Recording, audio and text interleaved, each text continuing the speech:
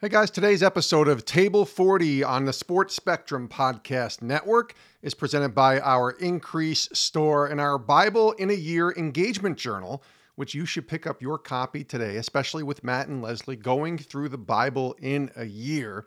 This is the companion that's going to help you, the guide that's going to help you through the passages of Scripture each and every day. You want to get this journal right now at theincrease.com.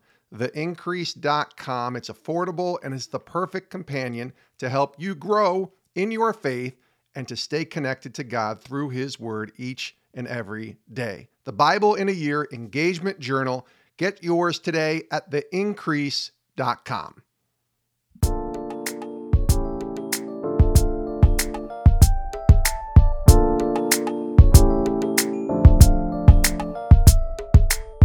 Hey, what's up, guys? Welcome back to another episode of the Table 40 podcast as we continue to work our way through the Bible in a year. And today we're going to jump into Exodus. Nope, we're not. Oh, we're not. I have a change of plans. Okay. I think this week I was over, not this week, but this week I was pretty excited that we're getting into the life of Christ, and we're in Luke 1:26 through 56 was the start of our weekly reading. And I would just like to go there now in Scripture. It's the birth of Jesus foretold. In my notes, I wrote that it seems like Gabriel had been busy, that God sent an angel to Nazareth to visit the young virgin woman named Mary. And Gabriel tells her that she will conceive and give birth to Jesus. And I said that Gabriel was busy because Gabriel also sent the message about John the Baptist, Jesus's cousin, in a beautiful miracle in that way too. But I just think that the time that I would like to spend together discussing what we learned this week, I really want to focus on just what we've learned so far about the life of Christ and the miracle of the birth of Jesus. And if you don't mind, is that okay to change up the plan? Sounds good to me. All right, so it says in verse 26, in the 6th month of Elizabeth's pregnancy, God sent the angel Gabriel to Nazareth, a town in Galilee, to a virgin pledged to be married to a man named Joseph, a descendant of David. And that's incredibly important when we understand the Old Testament. Just that sentence right there means that the Old Testament was pointing to this day that these things were going to happen, that a virgin was going to become pregnant because of the power of the Holy Spirit, and it's going to come through the line of King David. It goes on in verse 28, the angel went to her and said, "Greetings, you who are highly favored, the Lord is with you." And I think it's really, really cool. Like even in the first chapter of Luke, we see this repetitiveness in an angel comes and you're like, what in the world is this? And there's this peace that comes with the angel Gabriel. Like, don't be afraid. Like, you're highly favored, Mary. The Lord is with you. And I think that to me, that's evidence of the goodness of God, even in those little like glimpses of those that represent God. I don't know. It's just, it's a way that points to the character and nature of God, that the people that he rolls with, I guess they're not people, but the angels that he rolls with, the directions that he sends the angels are directions of, they're going to freak out, but reassure them that you shouldn't be afraid. Yeah, I think that's, I can't imagine, sort of Mary encountering this angel. I don't know. I wish that we would get to encounter angels sometimes, Do you? I don't know. What, did you freak out? Yeah, absolutely. In considering the request, I mean, that he asked of her. Well, that's pretty wild. I wouldn't be thrilled about that, but. So the angel went to her and said, "Greetings, you who are highly favored. The Lord is with you." Verse 29, Mary was greatly troubled at his words and wondered what kind of greeting this must be. But the angel said to her, "Do not be afraid, Mary, for you have found favor with God. You will conceive and give birth to a son, and you are to call him Jesus." And there's his name. And as you read through the Bible, I hope and pray that just causes you to pause, because here it is, this like proclamation that Jesus Christ is coming, and he's coming in a way that was proclaimed in the Old Testament. And there's consistency in the Bible. The Bible interprets the Bible. And I think it's beautiful, and it's an assurance of our faith, or a part of the assurance of our faith, that this can be trusted. The word of God can be trusted. In verse 32, he says, he will be great and he will be called the Son of the Most High. The Lord God will give him the throne of his father David, and he will reign over Jacob's descendants forever. His kingdom will never end. And so think about when you're reading the New Testament, think about the stories we've heard in the Old Testament. Jacob, we've learned about Jacob. We've talked about Jacob and the God of Jacob and Isaac and the God of Abraham. Like, this is the same God that is moving mountains, so to speak, to like for Jesus Christ to arrive at the exact time that Jesus Christ arrived. For the fullness of time, Jesus Christ arrived, and it was intentional. The timing was perfect. In verse 33, he will reign over Jacob's descendants forever. His kingdom will never end. And then she says, how will this be? Mary asked the angel, since I'm a virgin. Fair question. And the angel answered, the Holy Spirit's going to come on you, and the power of the Most High will overshadow you. So the Holy One will be born and will be called the Son of God. Even Elizabeth, your relative, is going to have a child in her old age. She who is said to be unable to conceive is in her 6th month. For no word from the Lord will ever fail. And I'm going to repeat that. For no word from the Lord will ever fail. And then Mary humbly says, I am the Lord's servant. Mary answered, may your word be fulfilled. Then the angel left her. So there's a couple things that I want to point out about the beauty of this story, and I would love to hear what you have to think about this. Is we just kind of can gloss over verse 36 where it says, even Elizabeth, your relative, is going to have a child in her own age. So I think it's so beautiful that Mary didn't have to go through this alone, and a family member experienced another miracle with the same messenger in the same consistency. Look, these boys are going to do something that's never been done before, and they are going to usher in this new kingdom. And you two are going to be friends and bonded for life, because the sons that you're raising are about to do unimaginable things. And they're in you, and mamas, you guys are going to hurt in unimaginable ways because of this gift of this new kingdom that's being ushered in through 2 women. What do you think about that? Well, ushered in by God through 2 women. I think it's, I think it is part of God's like mercy to let 2 women, at the same time, so that Mary wasn't doing it by herself. I just think it's pretty fascinating how this, obviously how all this happened, but no, explain to me and to the listeners, like when you read the Gospels, and maybe you already have explained this, like what's the difference in the Gospels? Like they're all kind of telling the same story, right? So why would I read all 4 Gospels if they're all... Well, they're all very different, and they're all very different. Matthew, Mark, Luke, and John are very different Gospels. They're telling the exact same thing. The meat and potatoes of it is the same, but it's just from different perspectives. Mm-hmm. And Luke is a doctor, and he's very detailed in his description of what's going on here. But the Gospels are valuable because I think it's very valuable to read consistency, and I think it's very valuable to read just different details that are illuminating the same truths. And I think so it's 4 different guys telling the same stories from 4 different perspectives. Just like if you were to write a story about Jackson, and I was to write a story about Jackson, and Ethan was to write a story about Jackson, and Grayson was to write a story about Jackson, there's truth in Jackson, the character and the consistency of the man that he is becoming. We would all share similar things, but because of the relationship that we have with him, we would highlight things. Like I would probably highlight the gentleness and the humor and the sweetness that I see in my son, and you would probably highlight the competitiveness and all of the things that you notice because of your personality and the way that you view him and stuff like that. Grayson would probably tell a different story, but acknowledge the fact that his character is good, but she would have it from a different angle because of the birth order and the whatever. But it's still Jackson.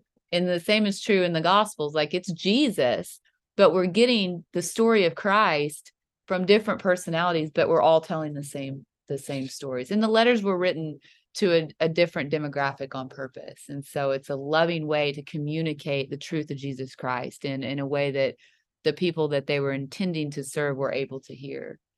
But I think what couldn't be missed in these is just the kindness of God. Like, Mary, I'm asking you to do something that's going to be amazing, and it's going to be a journey, but there's going to be some awe, and there's going to be maybe some a lot of tears and a lot of heartache, but you're going to marvel at what Jesus will do. And I think it's beautiful that Elizabeth was provided in this story as well, a cousin that was close in proximity to where she could have support and a friend. And both women were experiencing a very special and unique miracle. And in verse 39, Mary visits Elizabeth. And I love this. And it said, I want to be a friend like Elizabeth. I think Elizabeth is a wonderful, seemingly wonderful woman. And it says, at this time, Mary got ready and hurried to a town in the hill country of Judah, where she entered Zachariah's home and greeted Elizabeth. When Elizabeth heard Mary's greeting, the baby leapt in her womb, and Elizabeth was filled with the Holy Spirit. In a loud voice, she exclaimed, "Blessed are you among women, and blessed is the child you will bear. But why am I so favored that the mother of my Lord should come to me? As soon as the sound of your greeting reached my ears, the baby in my womb leapt for joy. Blessed is she who believed that the Lord would fulfill his promises to her." And I just believe that it's so beautiful in this interaction, because I'm a woman and I have wonderful friends. And I think it's beautiful in this interaction just to see Elizabeth receive Mary and express such joy to her and encouragement to her. And I think that's beautiful. We see that in scripture, just this friendship of encouragement and celebration for the miracle that she has received and the blessing that she has received. And scripture says that she stays there for a time. We get into verse 46 through 53, and we see Mary's song. And I highly recommend you read it if you haven't. It's wonderful. It says, just rejoices at the opportunity to be the mother of Jesus Christ. Any thoughts on that? No, I mean, I think it's just cool when you talk about friendships and you talk about going through life together and hard things and celebrating the good things. And I just think highlighting a good friend and a relationship with a good friend and going through highs and lows with people, I think is really, really important. Yeah, and be a friend that can rejoice with another, instead of like, oh, I'm carrying the forerunner and you're carrying the Christ, and so I mean, not that that's what was going on, but let's be real, like there is sometimes in life, you're so fired up about the gift that God has given you, and then someone rolls into town with a seemingly greater gift, and you're kind of like, is my gift still great? And I just think it's so important to humble ourselves in such a way that steward the gifts that God has given you and be joyful with those that receive gifts from the Lord as well. And so I love that about this interaction between Mary and Elizabeth, and Mary sings this song, and this song it highlights Jesus. Again, everything we're going to talk about today and what we've learned this week in the New Testament through Luke is just, here he is. Jesus Christ is here. He's arriving on the scene. God is on the move. The prophecy from the Old Testament it's happening. It's here. And scripture talks about, like, in the fullness of time, Jesus arrives. And I just think it's beautiful. I had an amazing time this week thinking about the birth of Christ. And so we get into verse 57, and it's the birth of John the Baptist. And so it's time for Elizabeth to have her baby. And if you may remember, last week we learned that Zachariah was questioning Gabriel, and he was like, "What? I don't know. I mean, my wife is really old." And so Gabriel's like, "Okay, well, you're going to be quiet until the baby's born, but be sure the baby's named John," essentially is what happened. And so Elizabeth has the baby. In tradition, you were supposed to name the baby after the father. And she's like, "No, we're not going to name the baby after the father. We're going to name the baby John." And soon after the baby was born, Dad was able to speak again. And he sings a beautiful song in verse 67. He was filled with the Holy Spirit, and he prophesied, prophesied about the life of John the Baptist. Praise the Lord, the God of Israel, because he has come to his people and redeemed them.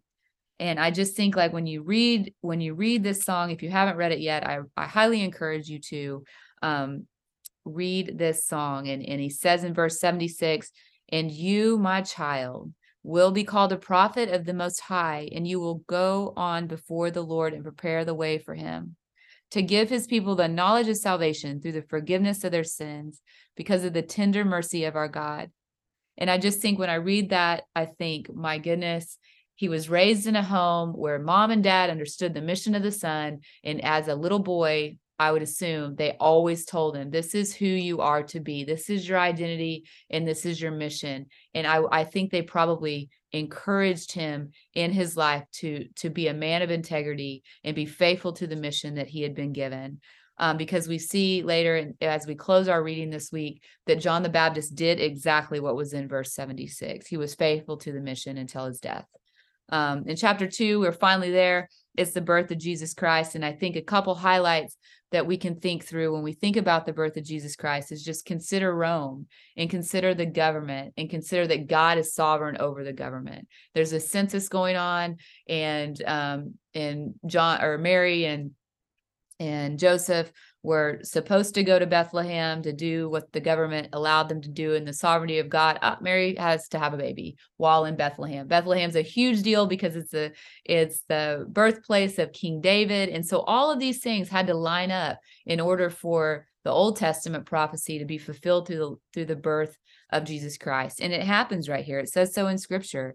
And just remember that God is sovereign over Rome. God is sovereign over the government. And you know what? He's still sovereign over the government. And sometimes we lose focus in that area. Would you agree? Like, sometimes we get so involved in our life that we forget this reality that God is sovereign over all things. We serve a powerful God that is going to move his mission forward. Created all things. He created all things. In charge of all things. Absolutely. So verse 4 says, "So Joseph also went from the town of Nazareth in Galilee to Judah, to Bethlehem, to the town of David." That's really important. I said it earlier, because he belonged to the house in the line of David. So here he is, just an ordinary day, gets on the donkey, drives and does his due diligence. And guess what, mama? Her water breaks, and she has to have a baby in Bethlehem because of the sovereignty of Christ. And I've heard it said that God did all that, and he couldn't get him a decent place to to have the baby. But the reality is even the birth of Christ has such significance and such meaning. And Jesus had to be born that way, and he didn't come here as a traditional king, if you will. And he entered in our space and came to us by humble means, and that was done intentionally and I would say thoughtfully, but that seems like such a shallow word for God our Father, but in such an intentional way that Jesus was to be born in a manger, or I guess laid in the manger. So born in what probably was a place where they kept animals. And so I don't know, any thoughts on that? No, I think it's just a symbol of him sort of being a servant from the moment he was born, sort of just not. Yeah. I mean, I just think it's interesting when people talk about being born in like literal, like, it's not, I guess our vision sometimes as a manger is not as kind of gross as it actually is. So I just think he's born into the mess, and just like, he's welcome into our messes. Yep, born into the mess, born into seemingly poverty. In verse 8 it says, "And there were shepherds living out in the fields nearby, keeping watch over their flocks at night." And I love shepherds. I think every time I read about shepherds, I just think about my granddad. And he wasn't a shepherd, he was a rancher, but I have to believe that those men were like Vester Lee Smith from Higgins, Texas. Like, they were consistent, and they were trustworthy. They were loyal. and they would just do their job. No matter the weather, no matter the season, they were faithful to show up to work. And I think of him when I think about these shepherds. And so these shepherds are out in the fields, keeping watch over their flocks, because that's who they are. They're workers and loyal. And then an angel of the Lord appeared to him, and the glory of the Lord shone around them, and they were terrified. But then there's verse 10, and it says, but the angel says this, don't be afraid. I have good news that's going to cause you great joy for all people. Today in the town of David, that's really important. I can't tell you enough. Today in the town of David, a Savior has been born to you, and he is the Messiah, the Lord. This will be a sign to you. You're going to find a baby wrapped in clothes and lying in a manger. Suddenly, a great company of heavenly hosts appeared with the angel, praising God and saying, glory to God in the highest heaven, and on earth peace to those whom his favor rests. So I think that that's pretty incredible that God goes to these shepherd men. And again, they were afraid. And he's like, oh, don't be afraid. Don't be afraid. I have good news for you. Jesus is here. And the angels left, and the shepherds went, and they were like, hey, let's go to Bethlehem and see what the Lord has told us about. And so they went there, and they were amazed, and they saw Jesus, and sweet Mary treasured all these things and pondered them in her heart. The shepherds returned, glorifying and praising God for all the things they had seen. And it happened just as they had been told. And so I think that that's just beautiful, is that let me tell you about Jesus. And then they went to see Jesus Christ, and as a baby. And I'm sure they felt such hope, and amazement, and curiosity and wonder. And so it just makes me want to ask you this question, Matt. Like, the whole come and see idea to me is really fascinating. And I'm just curious, do you remember what it was like when you made the connection that Jesus Christ, he's a big deal? Or I mean, I feel like when I say that underestimates the magnitude of Jesus and what the power that Jesus has in a life. But do you remember the day that you surrendered your life to the Lord? Yeah. I mean, I think that we've talked about this before. I think that there's this recognition of a God that created the world, and that, sort of this knowledge that there's a God, but not knowing Jesus, or at least for me, like, I didn't know much about Jesus. I wasn't really raised in the church. And so, like, I guess understanding the Trinity and Jesus and the Holy Spirit, and starting to be able to understand the Bible when it talks about we, and when they were there, when they created the world, and like sort of putting the puzzle together of, God, Jesus is God, and came to earth and died on the cross, and just, I guess, just the revelation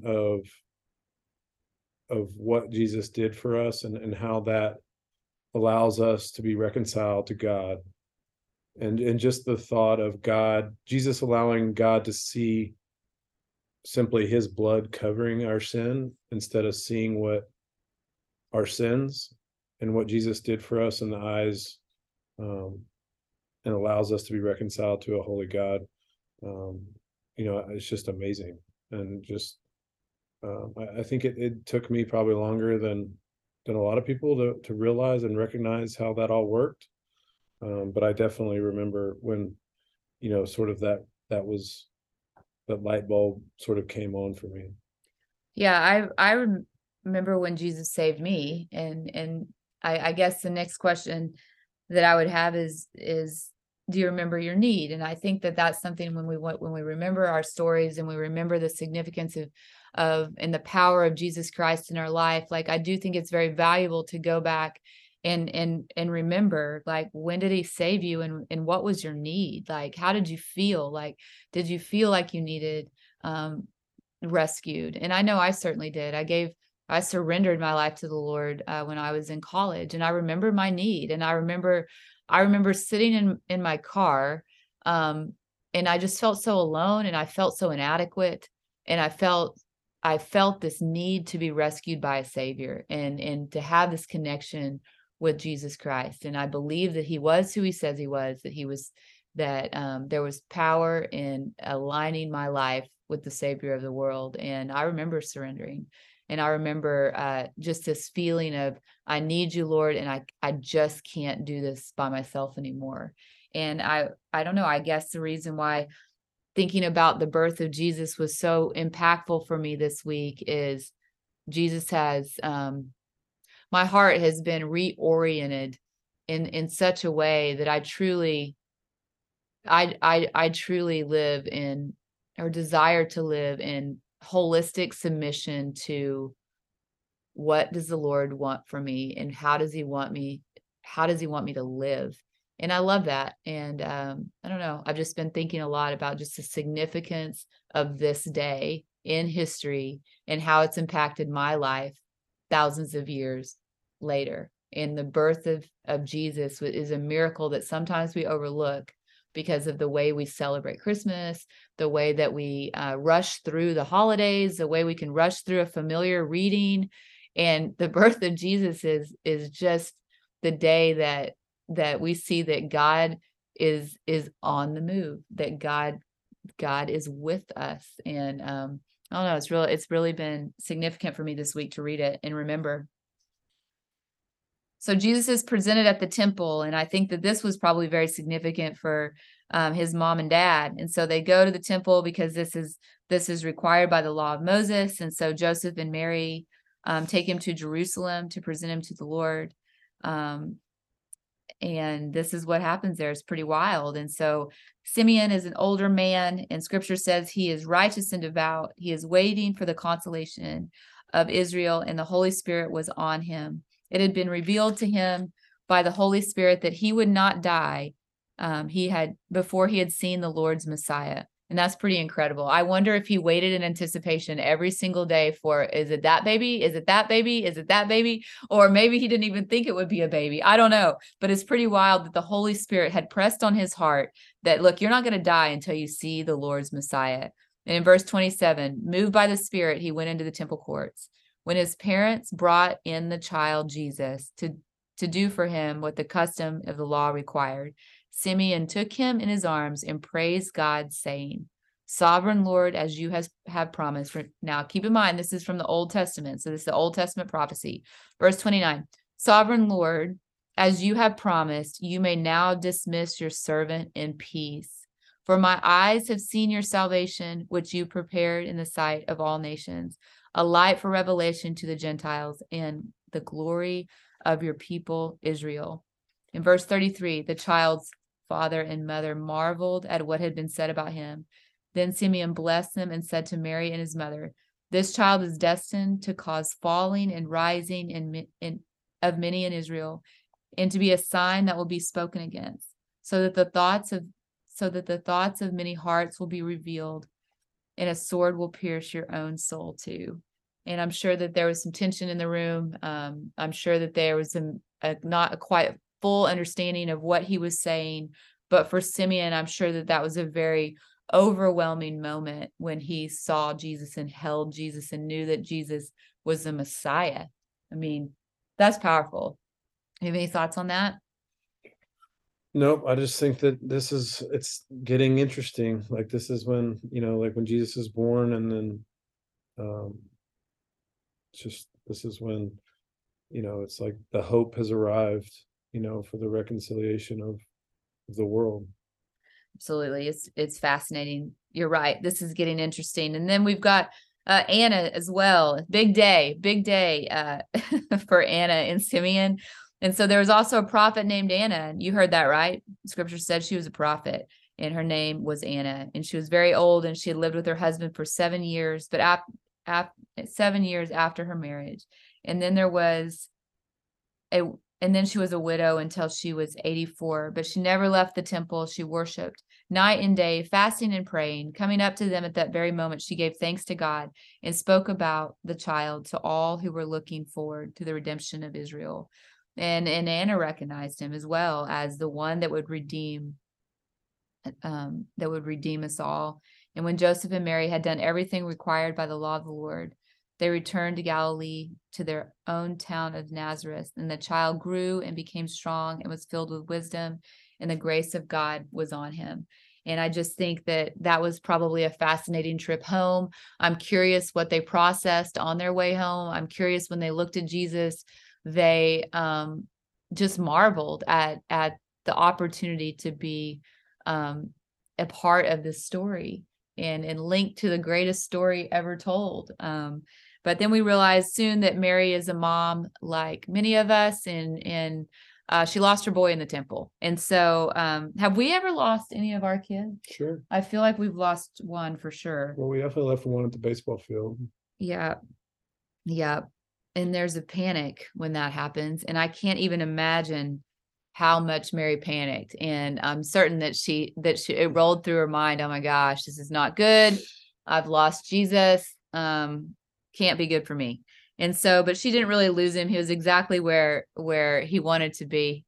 She says that they were searching for Jesus in verse 49. Why were you searching for me? He asked. Didn't you know I would be at my Father's house? But they didn't understand what he was saying to them. Then he went down to Nazareth with them and was obedient to them. But his mother treasured all those things in her heart. So she's continuing to understand that, I don't know, that might be a little strong. When she treasures things in her heart, I think it's like core memories. Like she's like, okay, all right.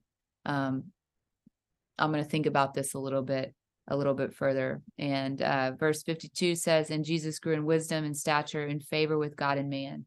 And so I think when we look at this and maybe we think about a practical application in this particular passage of scripture, 41 through 52 in Luke chapter 2, I think maybe we can look at this and say, Jesus understood his identity as God's son. He understood his mission. He was passionate about teaching people, rightfully dividing the word of God and teaching people. He felt like that's where he belonged. He was in his Father's house. He was teaching the word of God.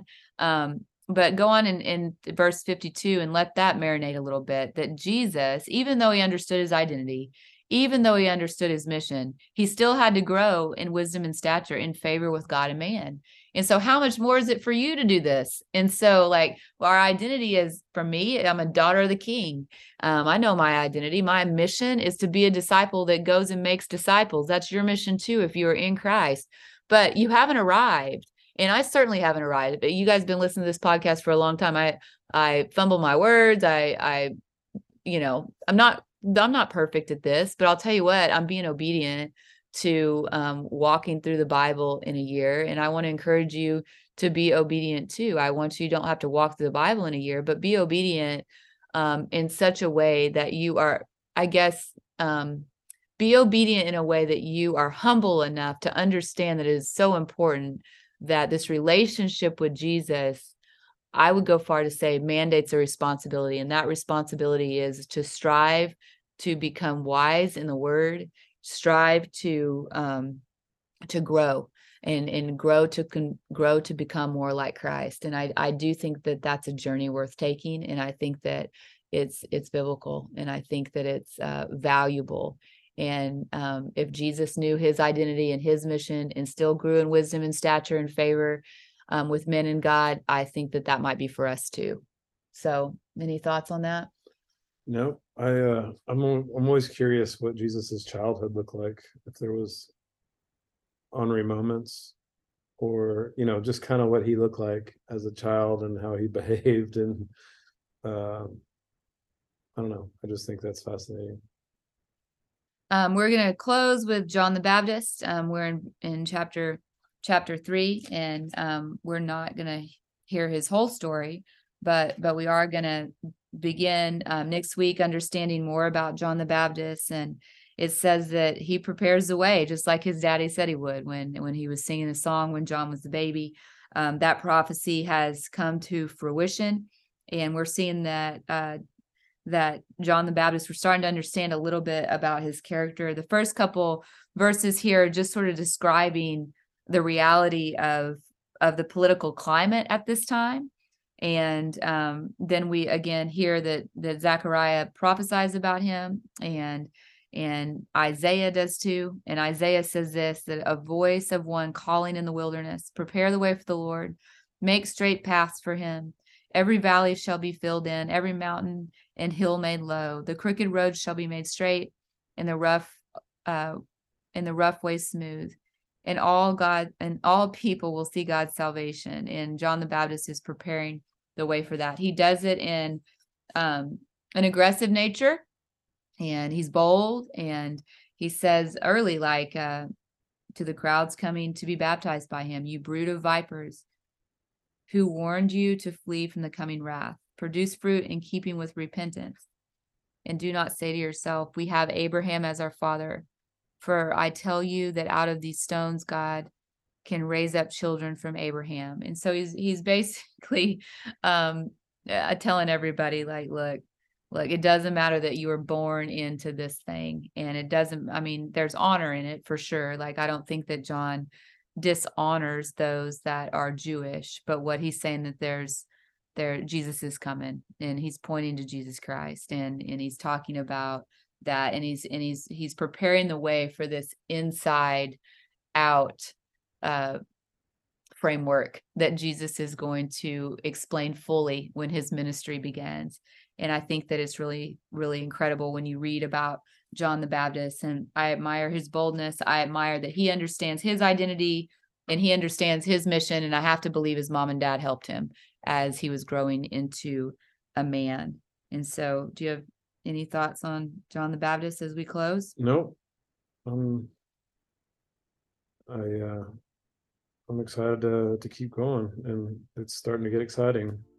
Yep. I love John the Baptist. All right. We'll see you guys next week, and thanks for joining us. Thank you for listening to Table 40 with Matt and Leslie Holliday, part of the Sports Spectrum Podcast Network. For more stories on sports intersecting with faith, visit sportsspectrum.com.